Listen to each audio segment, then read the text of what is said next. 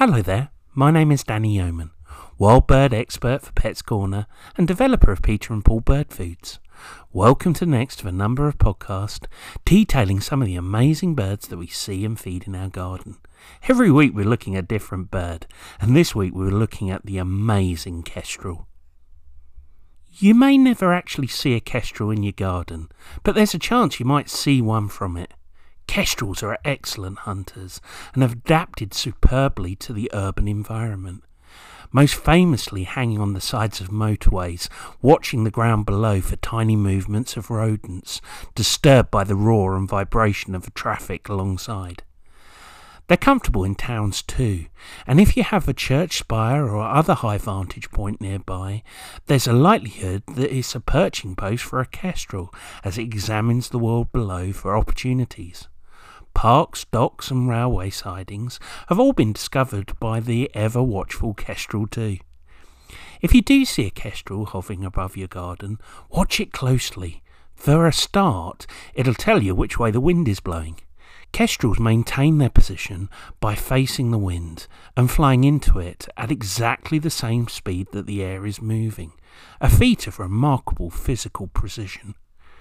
They keep their heads rock steady and can spot a beetle at 50 metres and a small rodent or bird at 300 metres. Kestrels are also aided by their ability to see ultraviolet light.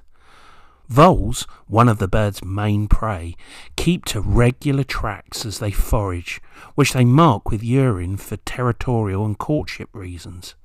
The urine reflects UV light, enabling the kestrel to map out the animal's routes. In the winter, however, when food is scarce, to conserve energy the kestrel will tend to hunt from a suitable vantage point, such as a telephone post or street light.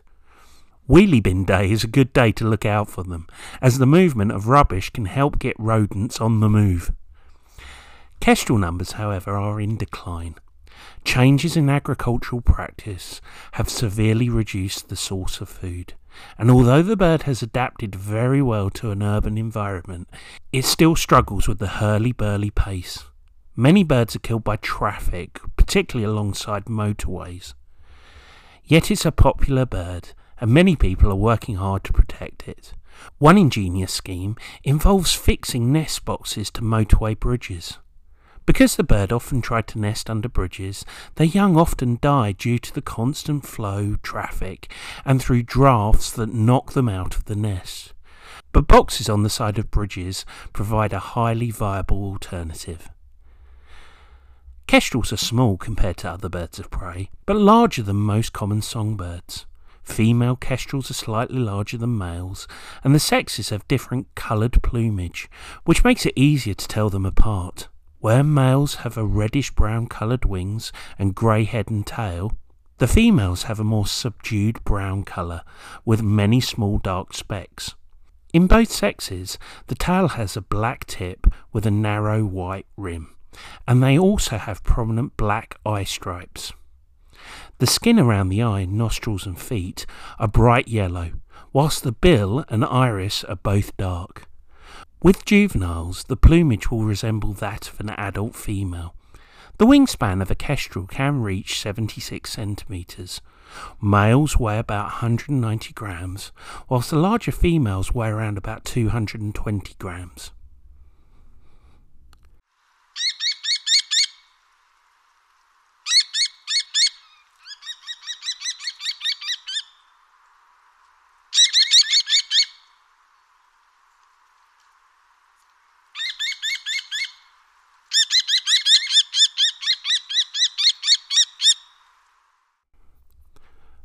The call of the kestrel is a loud kee, kee, kee, and it is said that it resembles that of a bell.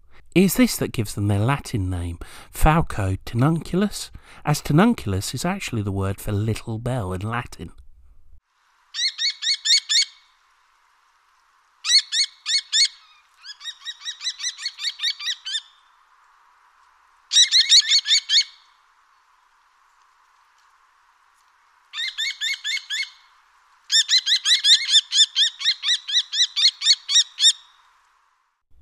Kestrels prefer to nest in trees, outbuildings and abandoned nests of other birds, such as crows.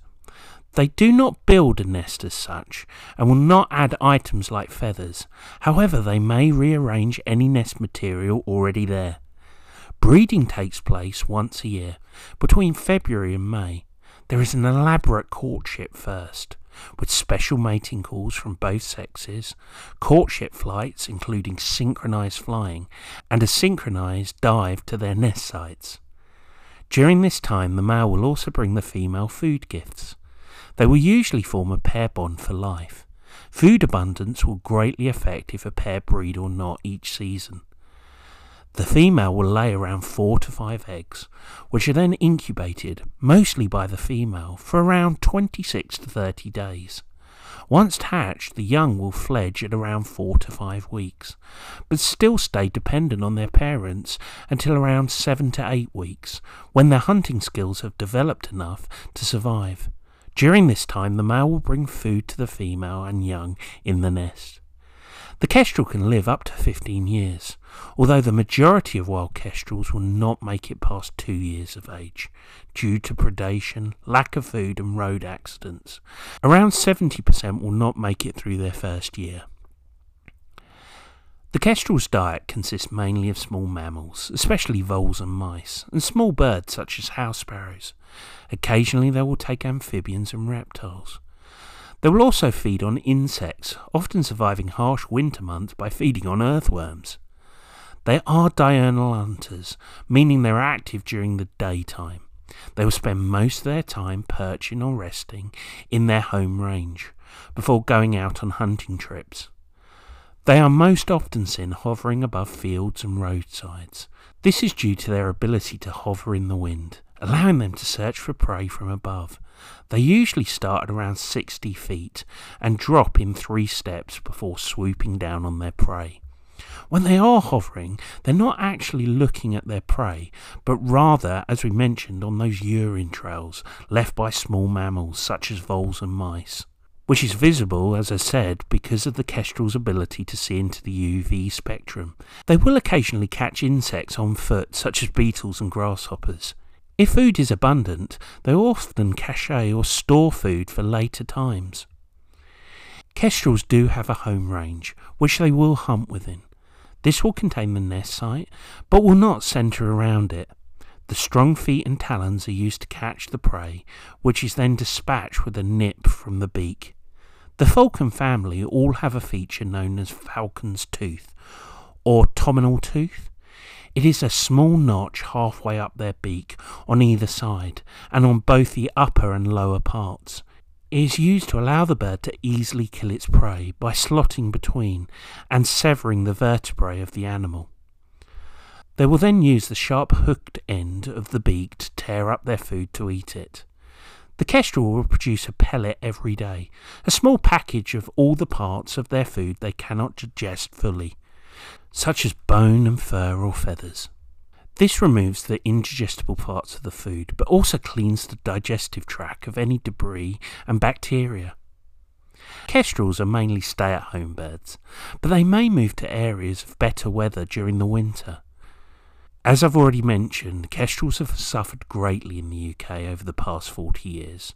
The use of organochlorine pesticides in the 1970s had a huge impact on kestrels, causing a decline in their prey populations, and even the passing of poisons through the food chain. The loss of suitable habitat of their prey due to large-scale agricultural farming also caused a drop in their numbers. Over the last 15 years, the population has remained stable, with around 60,000 breeding pairs in the UK, although this is less than the population used to be before the decline. There are a number of conservation efforts in place, including the creation of habitat for small mammals and leaving crop fields unploughed over winter to allow more space for small rodents, which will help the kestrel and other birds of prey. They can be a help to farmers by reducing the rodent population in unwanted areas. They are listed as an amber status by the RSPB, meaning that their conservation is crucial to keep numbers stable. They are protected by the Wildlife and Countryside Act of 1981, a legislation which protects a number of British birds by law, making an offence to kill, injure or take kestrel, or to take, damage or destroy an active nest of its contents.